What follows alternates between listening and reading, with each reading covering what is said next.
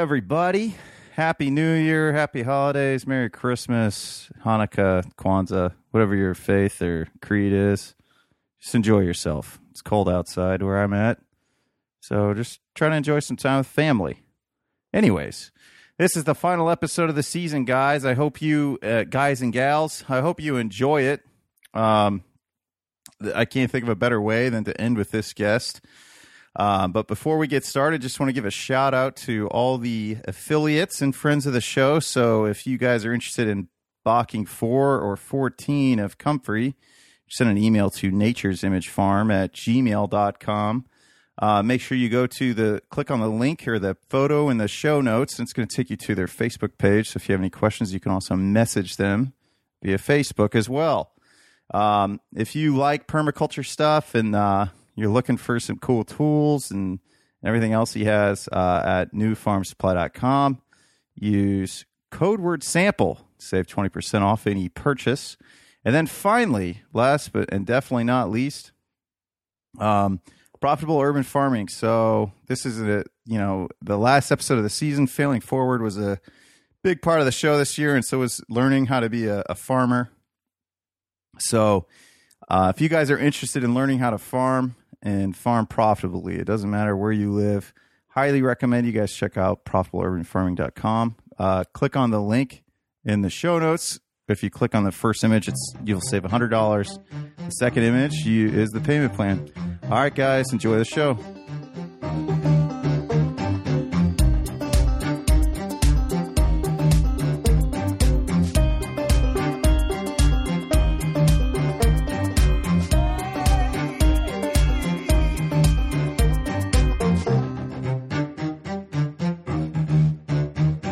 Ladies and gentlemen, welcome to another episode of Failing Forward. I'm joined always by my co-host, Mr. Scott Hebert. Scott, thanks for coming on once again.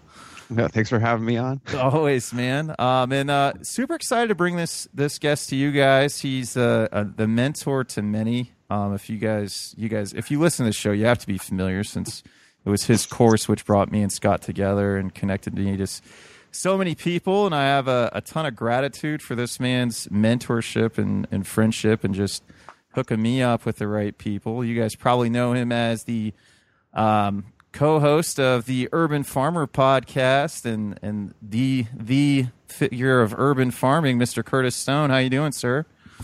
Good, Drew. How are you? Good, man. Good. I'm excited to have you on. This is the third time I've had you on, and this time I've actually farmed a whole season. Not very successfully, but I attempted it, and but wanted to get you on, man, just because you're always changing up your game. I watched all your YouTube videos when I was still working and during the season, and just it's a never, and it just kind of proves that it's just a never-ending process to make your farm more efficient. And I think it's... Oh, keep going. Sorry. Oh, no. Yeah, it is. And it's what's kept me in the game. It's what's kept our farm competitive, because I've helped create a ton of competition for myself with the authoring of my book and then the reproduction of my content. I have a lot of fans in Kelowna, actually, believe it or not. And I mean, by a massive order of magnitude there on the U.S., but there are a surprising number of people in Kelowna that really follow my stuff and have my book and all this kind of stuff. And I mean, we're still farming successfully. I mean, there's no question, just to be honest and forthcoming, that I do make the majority of my living off of my authoring and public speaking and workshops and stuff like that now.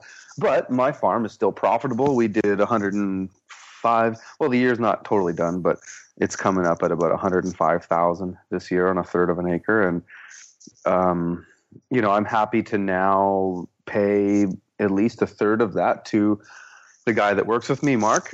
And certainly part of my success this year and even last year was a result of his work and some of his innovation on the farm. So I'm certainly not alone in this. And I'm definitely a person who is a sponge when it comes to what others are doing. And I think one thing that's made me more successful over the last 2 years in particular is that my travels have taken me to some of the best market gardeners in the world. And I have absorbed and traded information with them.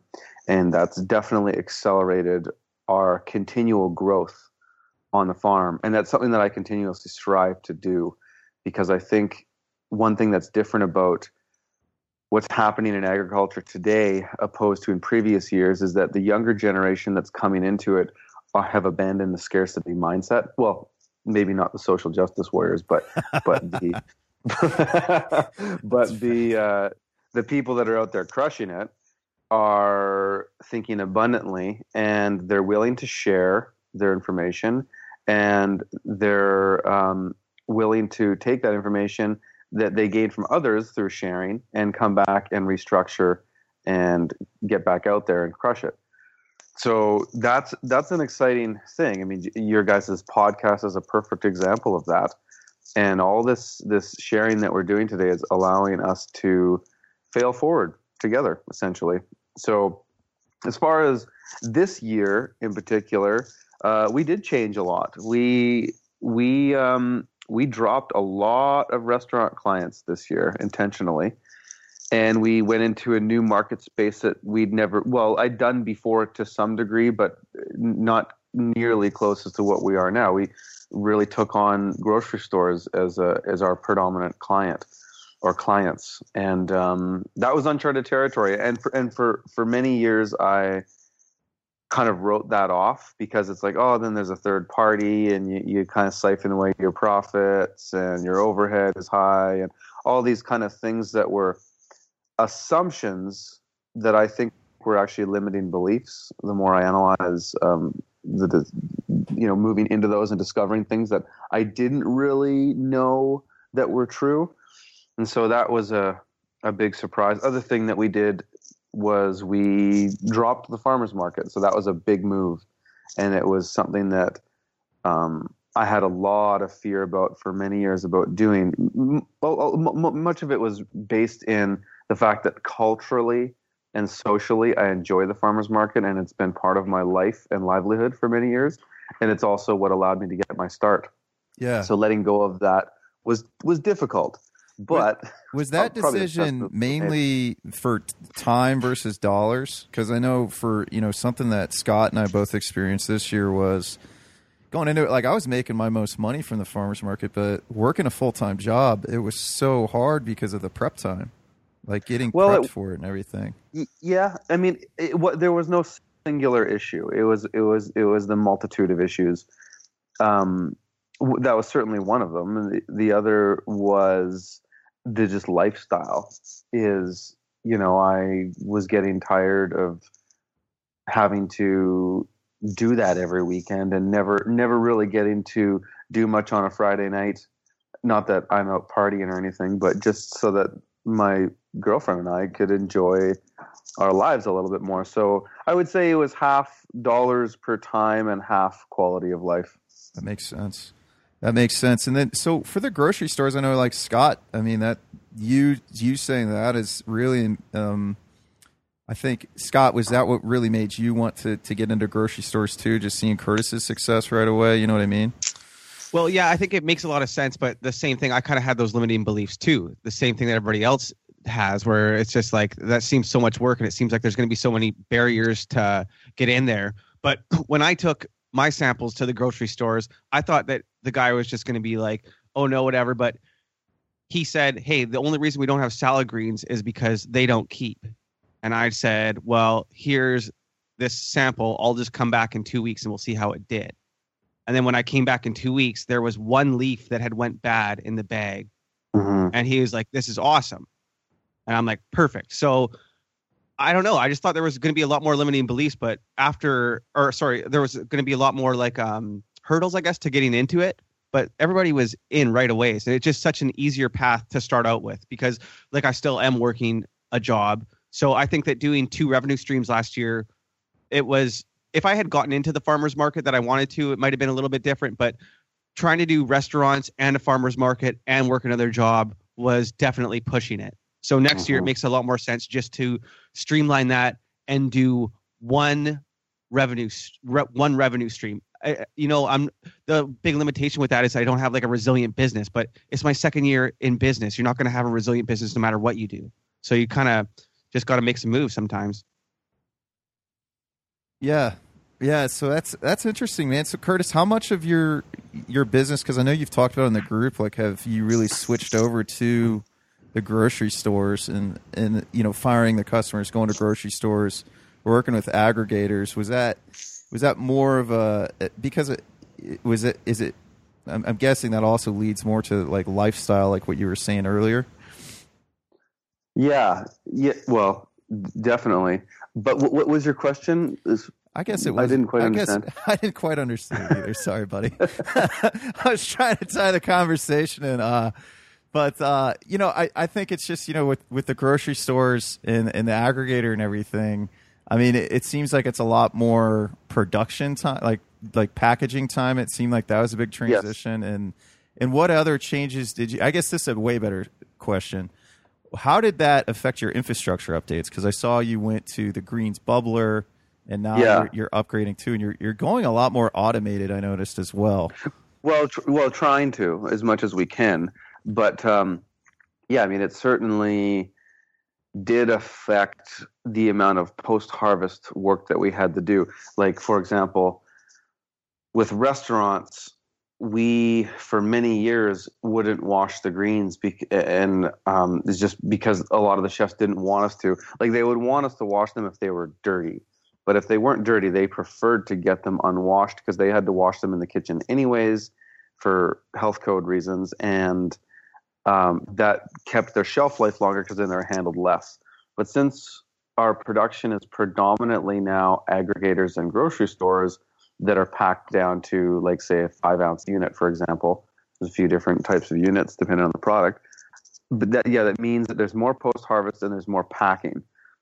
So on the flip side of that, or first on face value of that, you might look at that and say, well, geez, that's a lot more time to put into those crops. But here's the reason it's not, at least, and this is very specific to a person's own personal experience and the place that they're in.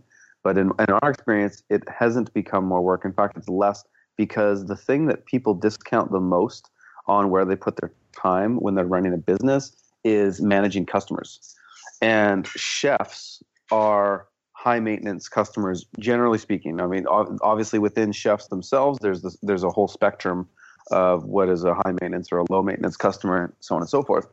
But if you were to just take broad sweeps to say farmers markets, any kind of direct consumer markets, and then talking about chefs and grocery stores and aggregators, grocery stores are the lowest maintenance customer as far as how you manage that customer, the day-to-day communication, getting paid, delivering.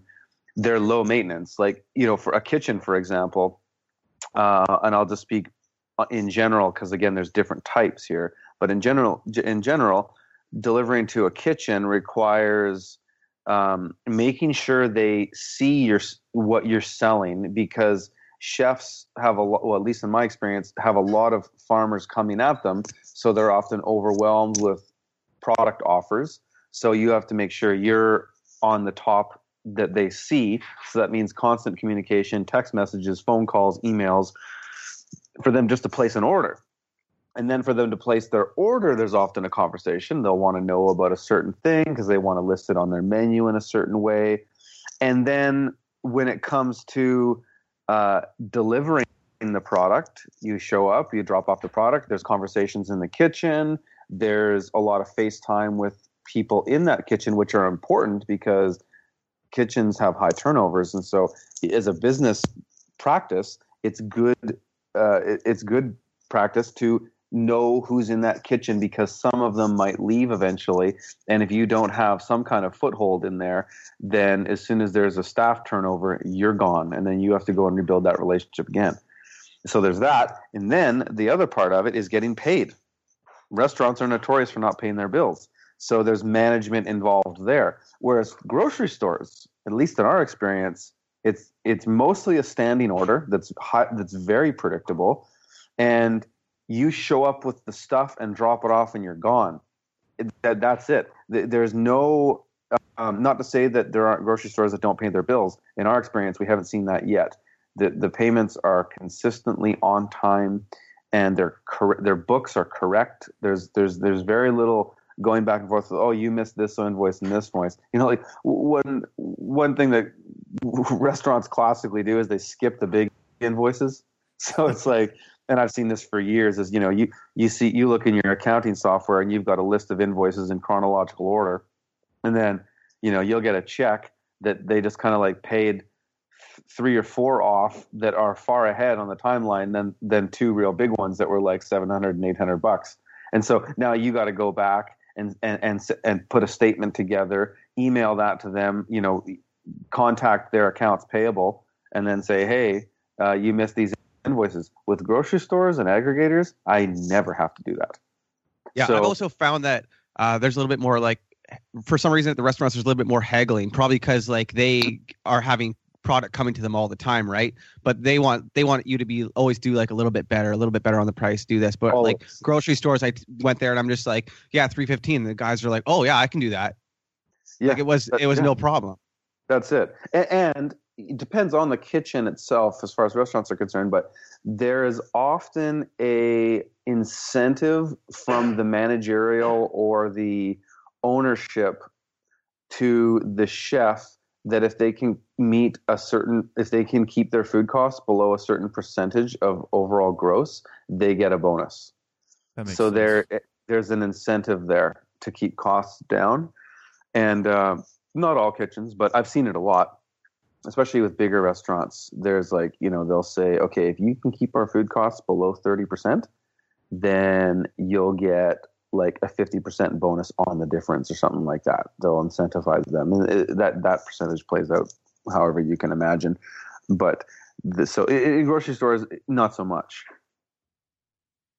That's great. And then with the aggregator, I actually had Jay on, so Jay's gonna actually come out Tuesday before I launch this one.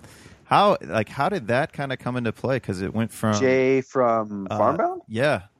Yeah, she's super excellent. Cool. Okay, how did you connect with her? Javin.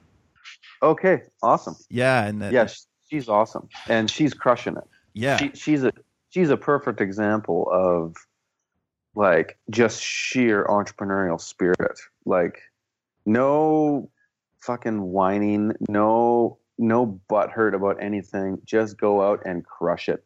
She's doing really well. It's crazy how far she has to ship her food too. Like, and but I mean, it's all from demand. It's so crazy. It's unreal. I mean, I don't want to name names. I mean, you've already mentioned her. I don't like to name my customers and shows, but we sell to another aggregator that's been in business far longer than Jay has. Like, they've got at least 10 or maybe even 15 years on them.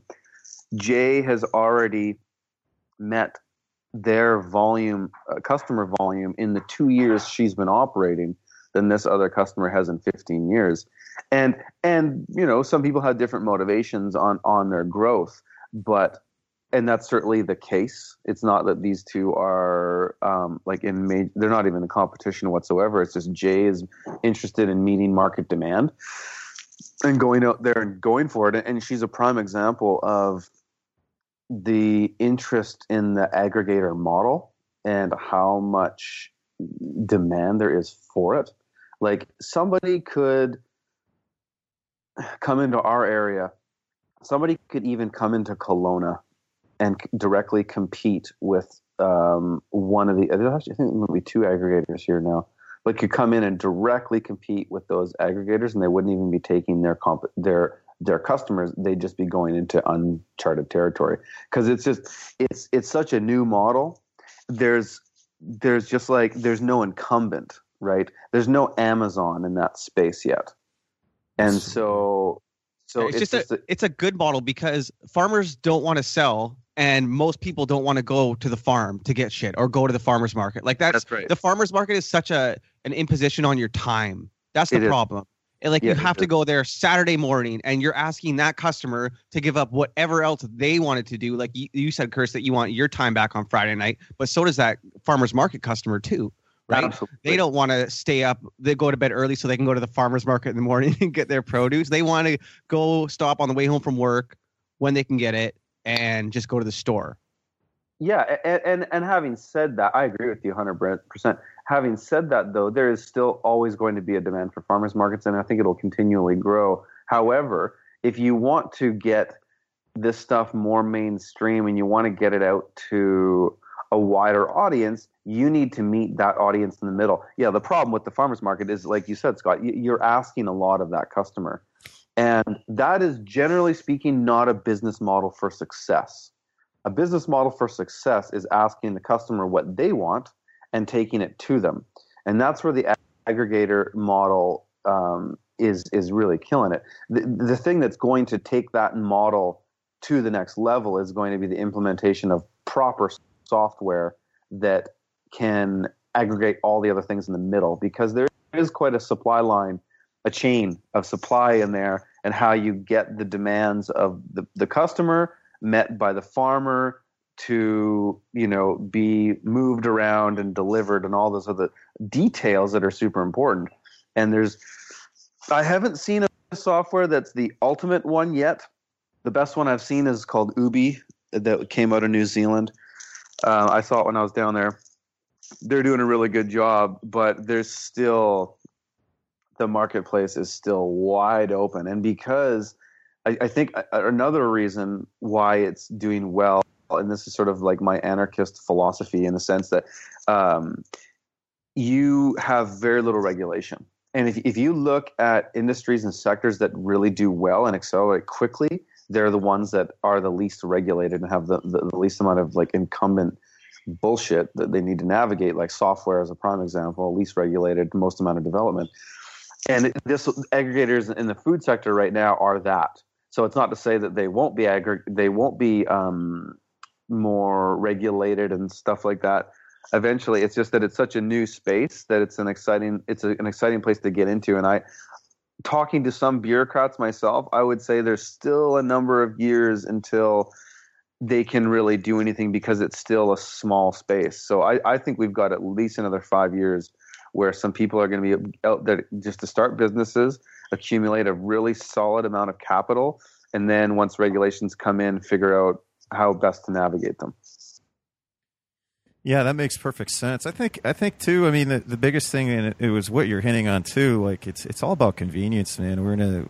Most people just want what's convenient to them, which is why Amazon is so successful, and that's another reason why it's so successful. Is it makes getting local food convenient for everybody, which is what you guys both said. So kind of shifting gears here. Want to talk to you more about kind of the expansion on your street. You said you're at a third of an acre. I know you took on your neighbor's lot and you created this super backyard for yourself. And but you had another property that you are already having issues with anyways. But I think the more exciting thing is, when I had you on the first two times is, I remember, I don't know if it was during the podcast or after when we were talking, you said, your biggest goal is to farm your street. And it seems like, this year was a huge step in that direction. How do you kind of see that expansion going right now with land and neighbors? So you're getting to the point where you're farming your street and just that other chunk of land that there's no house on. Well, it's a long game.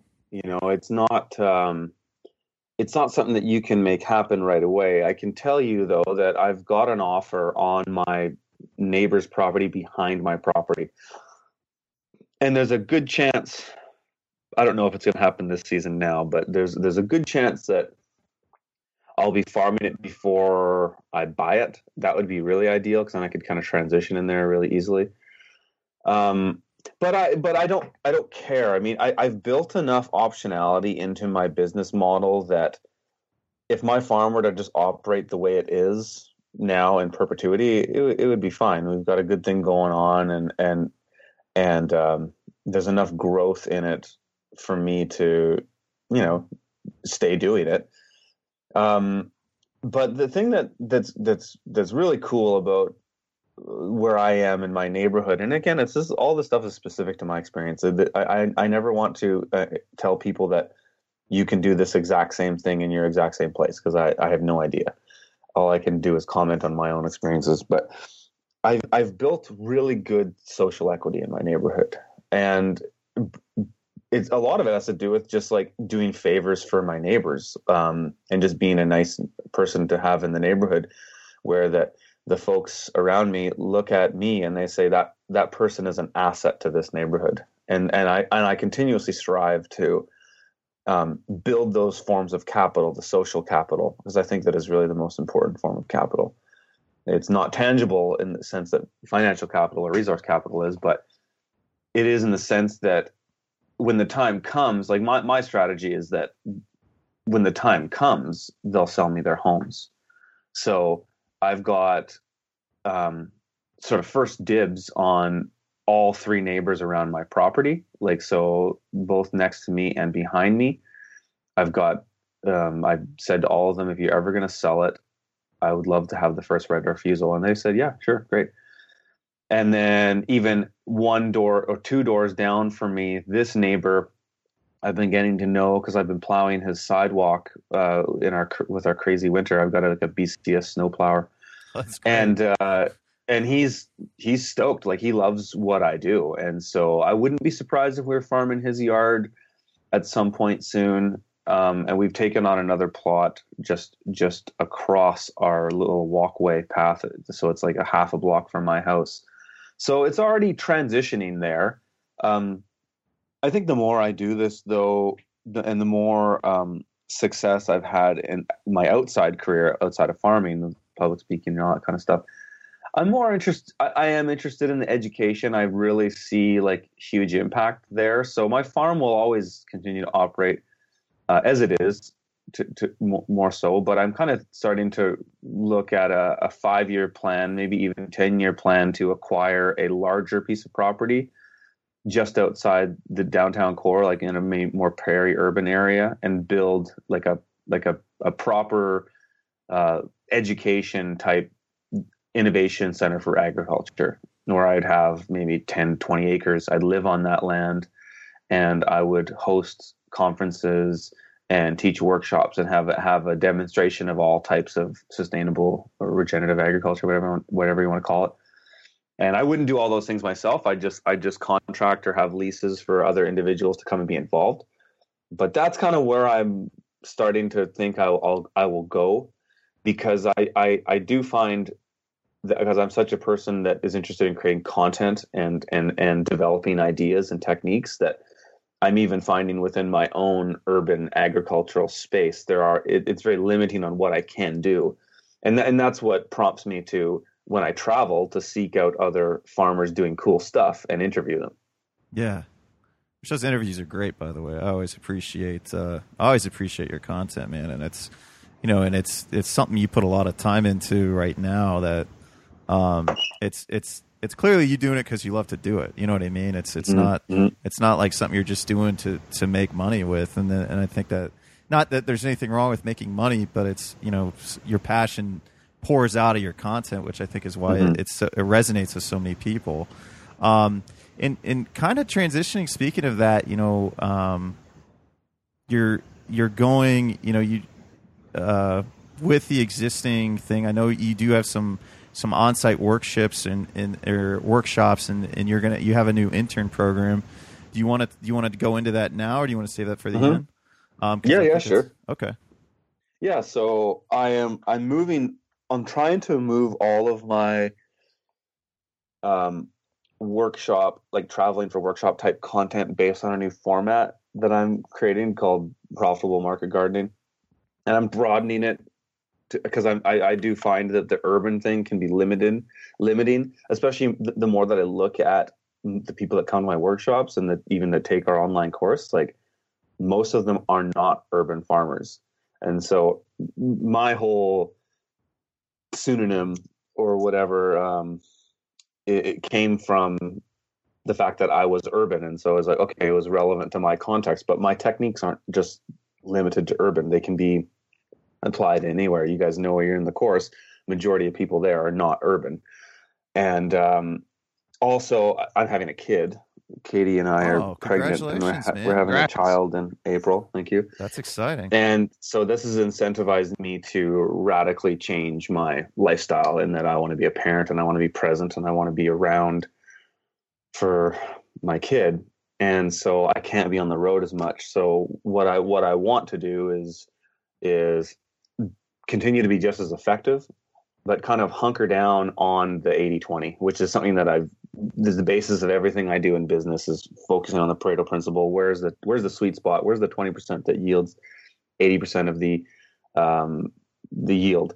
And so I look at human beings and these ideas in agriculture just the same as I do with my farming products, is like, what are the effective things and who are the effective people that I should focus on to actually have a greater impact and make sure that these ideas go beyond me and improve beyond me, that guys like you and Scott Hebert will take these ideas and make them better and perhaps write a book about it, and you know, they're beyond me. They're not me. You know, I took Elliot Coleman's ideas to another level. So is Jean-Martin Fortier, and that will continue to happen. And I hope that we all continue to innovate. So with that idea, I kind of had this thing where I said to myself, you know, in 10 years, looking at impact, looking at how I'd like to see the world change, I would rather, instead of just like making viral videos, and my videos are certainly not viral, because the content is too specific, it couldn't be viral. I would way rather go out and train 100 Spartans, like 100 people that will go out and fucking crush it, that will go out and do what I've done and better.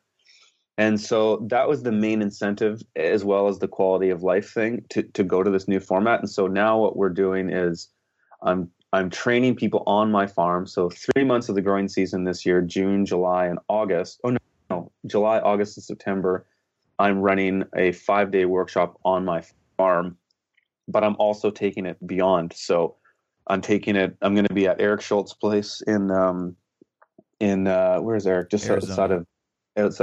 somewhere in Arizona, doing a workshop on his farm. I'm going to be back in Memphis or Selmer, Tennessee at Ray Tyler's farm, doing a 5-day workshop there in October. Eric's is in November. And the other places have yet to come up, though I have a variety of options. So my plan is that during the winter months, I'll be in the southern U.S. teaching these 5-day workshops. And the way I'm structuring this format is that it's a 50-50 split with the farm. So I'm trying to really put my money where my mouth is, and focus on a sustainable business model that brings just as much value to the host farm as it does for me, because I don't want to travel as much. And when I travel, I want to travel with my kid and my wife. I want to come there with them, hunker down for 5 days. We'd be there 7 days effectively with travel time and all that, and teach a workshop on this farm.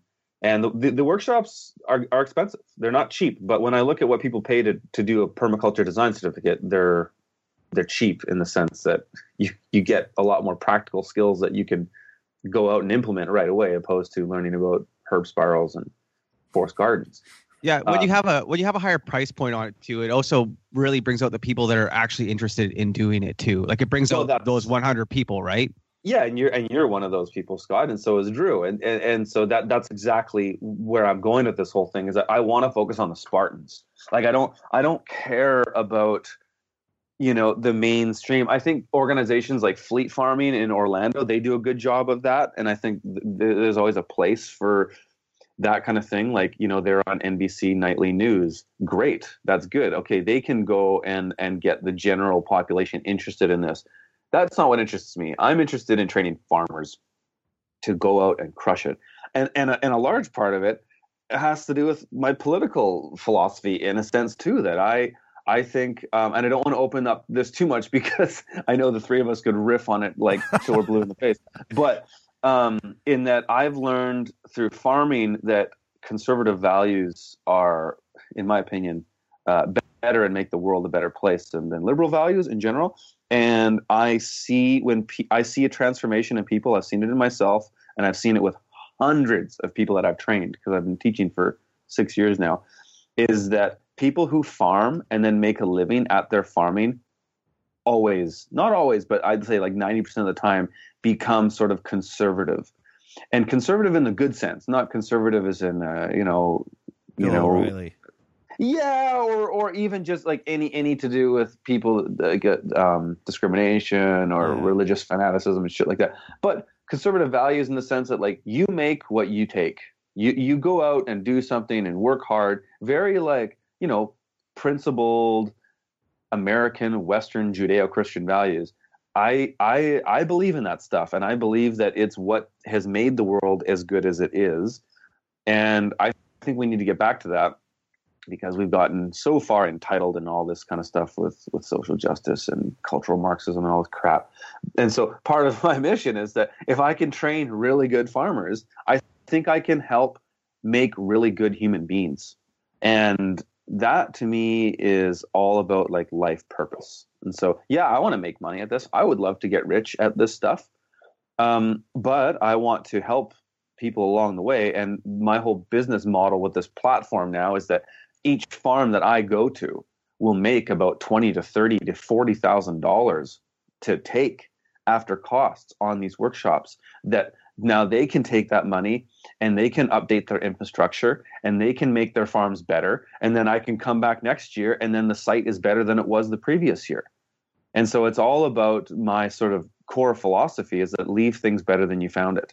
Yeah. Not just a sustainable model, which is to just not hurt things and leave things the way they were. Yeah, you want to go and improve actually it. make them better. Totally. Absolutely, man. I think it's powerful too, man, because I mean it'd be easy to just sit back and bitch and say, I like these values. If more people had these values, it'd be better. But you're like, well, I could do that, or I could sit back and I could try to be part of the solution. And I think that's inspiring. And that's what we can all do that. And that's the thing is like people far too quickly take themselves for granted on how powerful they can be. And so I've swallowed the red pill, and I've seen the power of humans and what we can accomplish. And it all just starts with the willpower and shift of your mindset, and then you can do anything. And so I feel like the more of this nonsense I see out today, it makes me want to go out and crush it even harder, because there's just so many people that they just sit there and bitch and complain. They don't do anything. That just kind of motivates me more to just like pick up the slack for them and just go out and do more. And it also, on a selfish standpoint, socially too, it also brings me closer to people that are inspiring and doing it too. Like I don't think I would have met you guys otherwise. No. So yeah. It's key. If you want to like have a happy life and you want to do stuff, you have to really put yourself out there and really make your efforts noticed. And you do that by doing good things and running a good business and being fiscally sound and also just being a nice person that people like to be around. And it's that whole, if you build it, they will come cliche. Yeah. I've definitely noticed that too, as like I've started to execute more on like having my farm and having my own businesses and stuff. Just the quality of people that now want to interact with me. Like it's like these other people who are, and like I don't necessarily think that I'm like killing it or anything yet, but I get to like interact with all these other people that are killing it. And then that just gives me more like incentive to keep going, and it's awesome. And then I start to notice like little things in how different businesses are interacting with me, where I'm like, oh, this guy's not killing it. This guy, like, I think this guy's probably going to fail at his restaurant, or this guy's going to fail at doing this. And it just gives you so much more clarity and stuff. Yep. Oh, absolutely. And it's the law of abundance that it stacks exponentially. Like this is what I found in just life in general is that it goes both ways. You can take a scarcity-based mindset, and it will stack exponentially. So a scarcity-based mindset, you have negative thoughts that consume most of your thoughts daily, and then that will attract negative type people to your life, and it'll attract negative habits. It'll just compound on itself. But the opposite is also true when you go through abundance, and that you'll have positive thoughts and create positive situations and have positive people come towards you, and it just gets better and better and better. And so you have to just constantly keep pushing forward, and then opportunities just continuously stack. No, that makes perfect sense, man. I even think just man, just me doing this podcast, like coming into this scene and you know, talking to you. I remember when we first met, we talked for like 4 hours after the show, and you told me, "Oh yeah, you should talk to all these guys." So that's what I did. Then you're like, "You should come to." Then I had Scott on, and Scott was like, "You should really go to Permaculture Voices." And I was like, "Yeah, Curtis is kind of saying that." And it's like, then I look at everything I did this year in 2016. Like, then I started linking up with like the local Ohio guys. We did, you know, Hogtoberfest, and then I learned how to butcher chickens. I learned how to butcher turkeys, and I just helped a guy butcher his hog there. And it's like, man, like getting involved with people that are similar thinking, have similar values. It's, you know, it's amazing what you can come together and do together. And it's and it goes back to what you said, you know, changing your mindset. You really can change the world by changing your own world, because when you make changes in your life, it's going to create ripples around everything that you do and waves around with everybody that you interact with, because people are going to notice the difference in you. Or, you know, I could give someone a pound of my bacon that I bought half a pig from someone, and they'll notice a huge difference.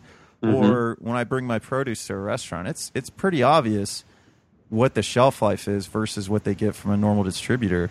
And so it's just powerful, man. It's powerful to think about how much you really can make a difference in your local world.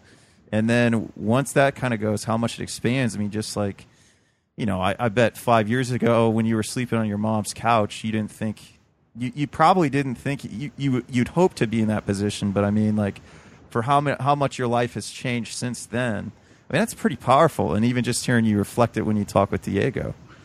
Oh yeah, it's crazy. So on the other thing, we were talking about the courses, and then so the other part of it is we are doing internships now on the farm, and so it's, you know, I'm doing it because there's so much demand.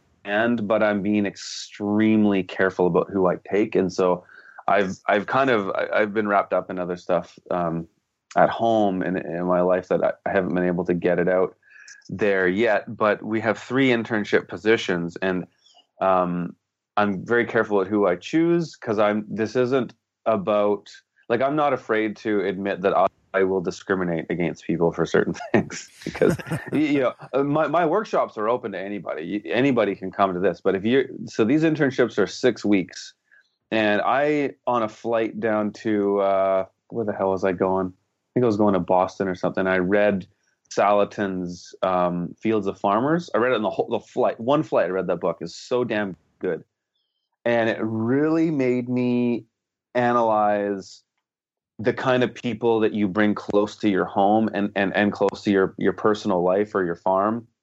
And so before I'd had, if somebody was really interested, I've taken a number of interns over the years, and it's never really been that good, because I'm always kind of disappointed with people. That's because I have this very high standard of people. And if I could find guys like you or Scott, those are the kind of people that I want.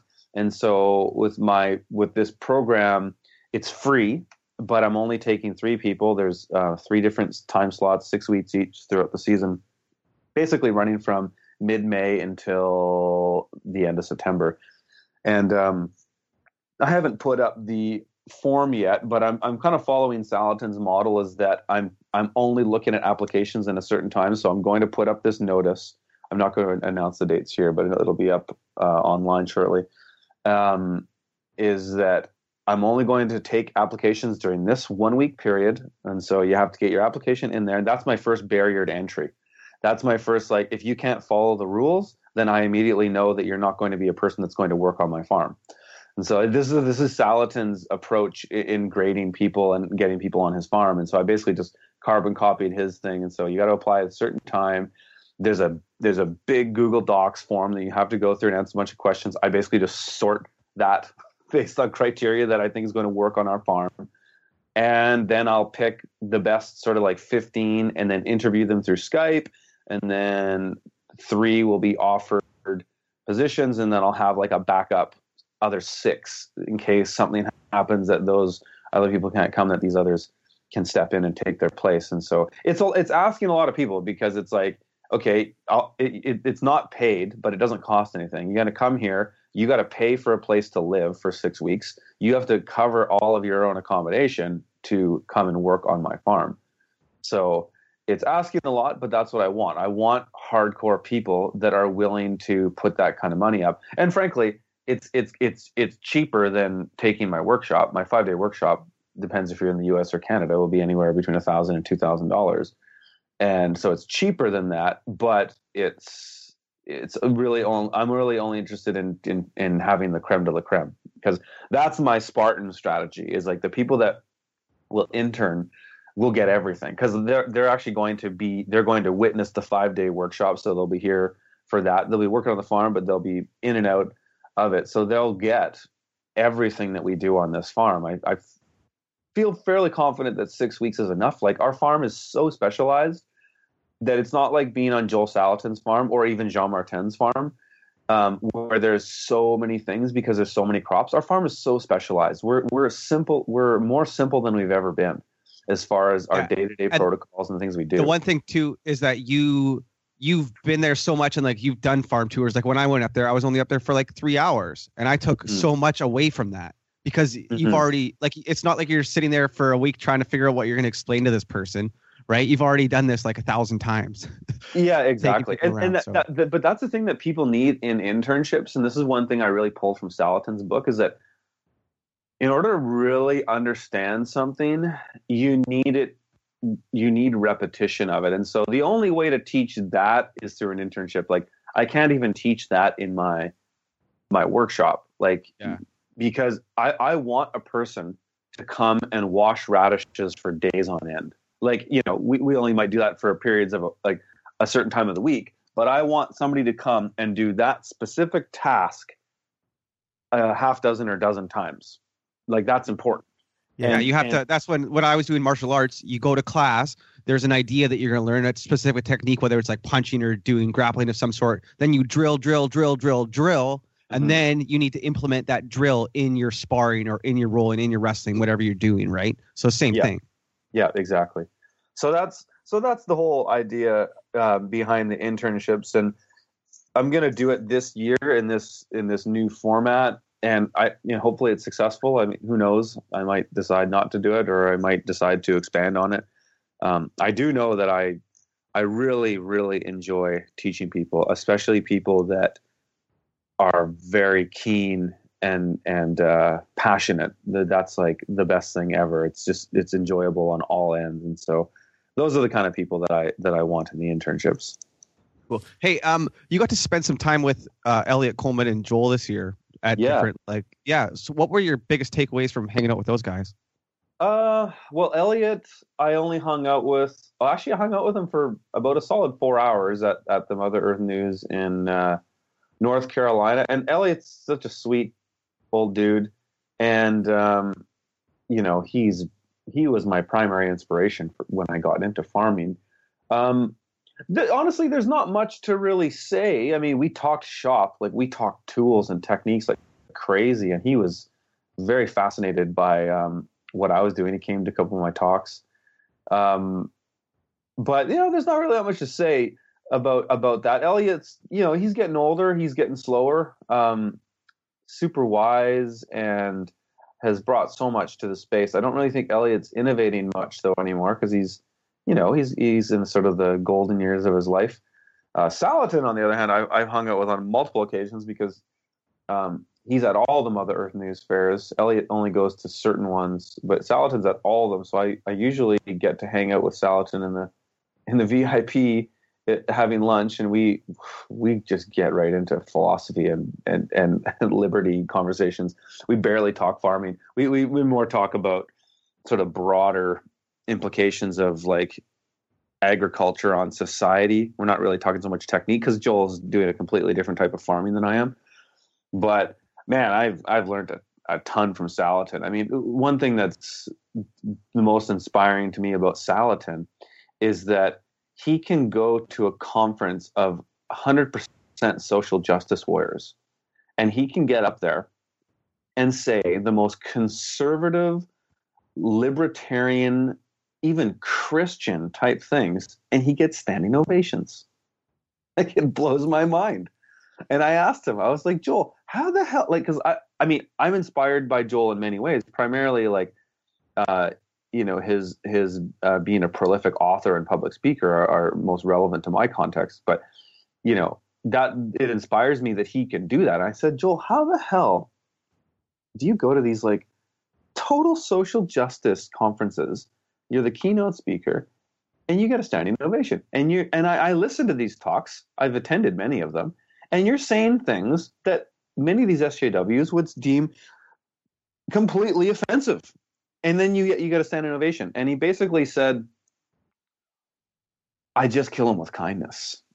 It's like, I just go in and say these, like, he doesn't say these things like he's attacking anybody. He doesn't say these things like, you guys are this, therefore you're this, and your ideas are flawed. He just comes in and gives very practical examples of things, like real world examples of why things work and why things don't, and what a better solution is. And he really covers like broad philosophical and political ideas through agriculture. And I think like his phenomenon is so rooted in the Western farmer and the pride of the Western farmer, and the fact that most farmers are white Judeo-Christian men. Well, in fact, white Christian men in the United States.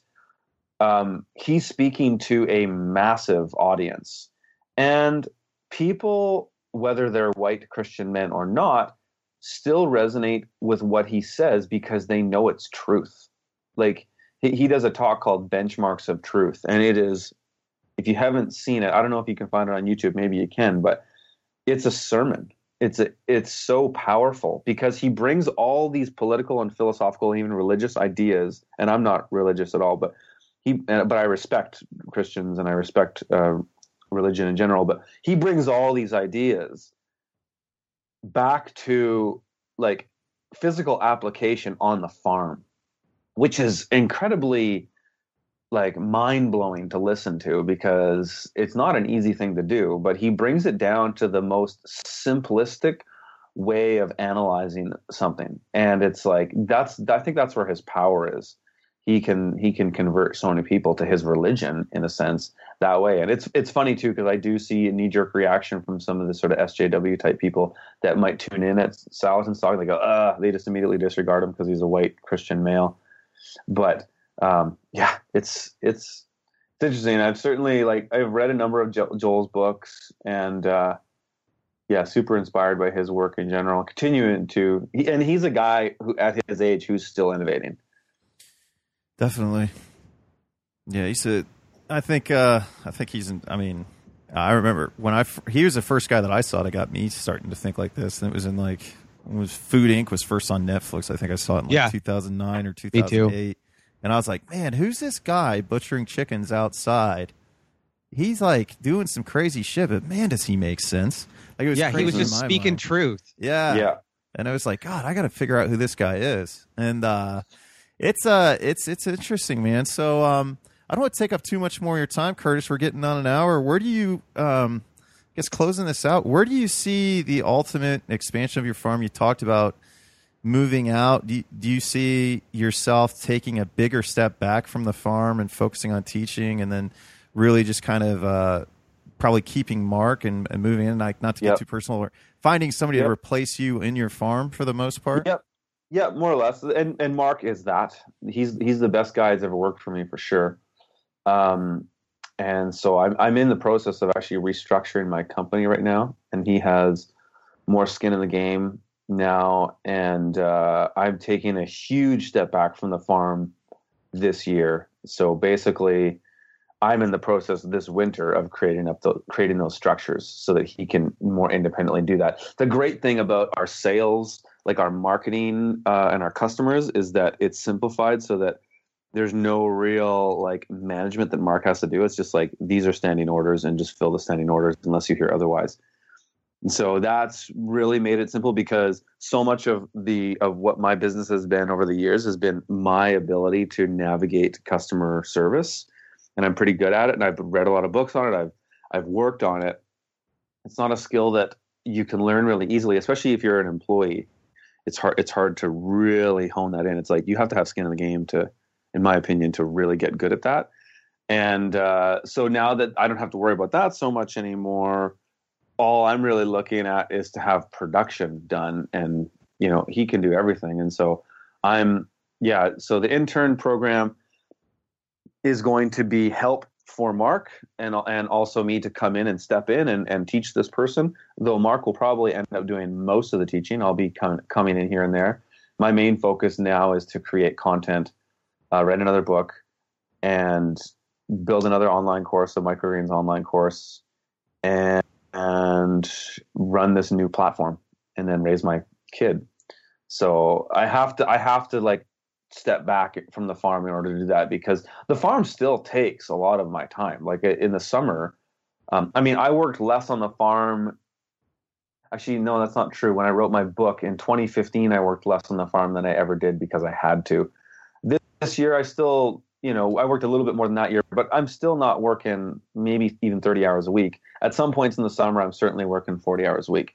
But my plan this year is to work no more than 20 hours a week, like in the main season.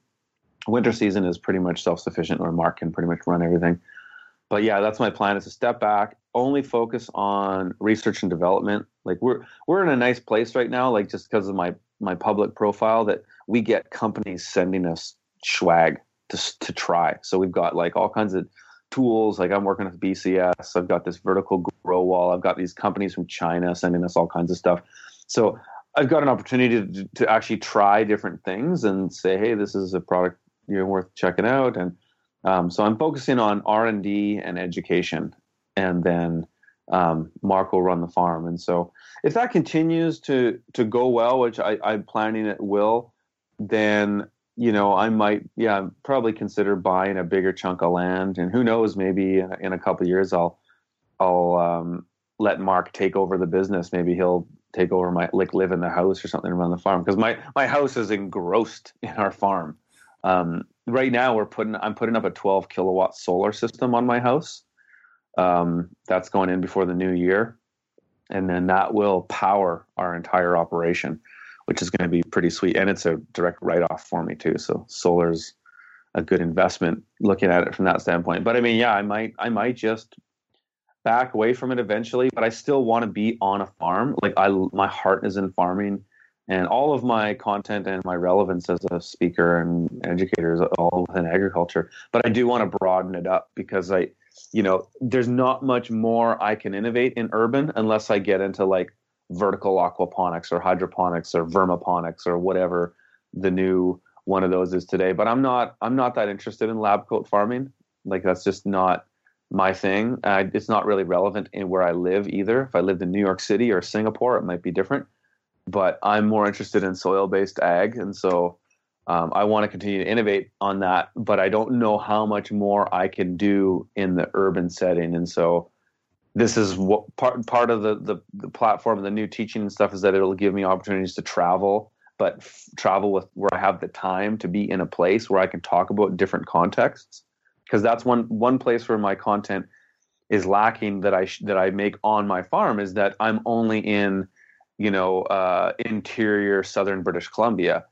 And so I can spin the same content, but if I'm in Memphis, Tennessee, or if I'm in New Mexico or Arizona or Texas or Southern California, it's a whole new context.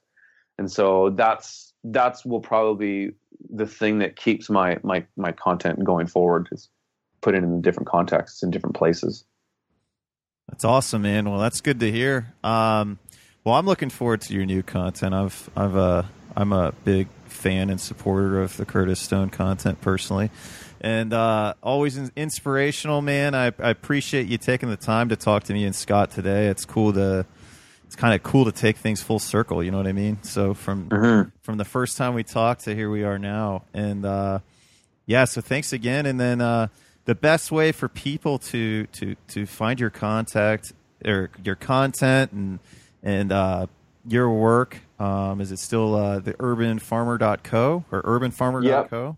Yep, and my website has been down for the last 2 days. It's been driving me nuts. I've maxed out my server because of traffic, and it's the third time it's happened. It's extremely frustrating. But so that is normally the best channel. There is some content on my farm's website, Green City Acres, though not much because I don't really update it.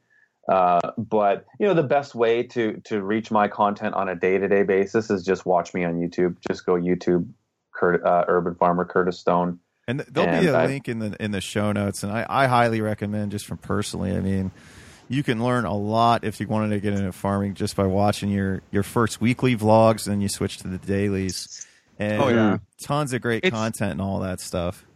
It's unbelievable how much more content there is, even like a year and a half ago when I first started. It's unbelievable how much content there is now.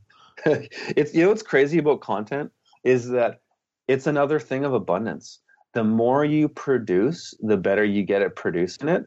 And I mean, for a while I was like, how the heck? Because I wanted to go and do daily videos, and I was like, how the hell am I going to do this? But then I just started doing it, not worried about how I was going to do it. Just do it. And then so many other things allow you, like, make that so. Like, for one, it's my audience. Like, I just let my audience write the content, and I'm in the comments every day, and I listen to them, and I just go, okay. Every day I get at least one or two video ideas, and I have this backlog of subjects that I can do even from my office. I don't even need to be outside, and so that's pretty cool about it. But yeah, they can check out those resources, and Great, man. Well, everybody, make sure you check Curtis out. Thanks again for listening, and look forward to bringing you guys another episode soon. Thanks a lot, Curtis and Scott, for joining me. Yeah, thanks.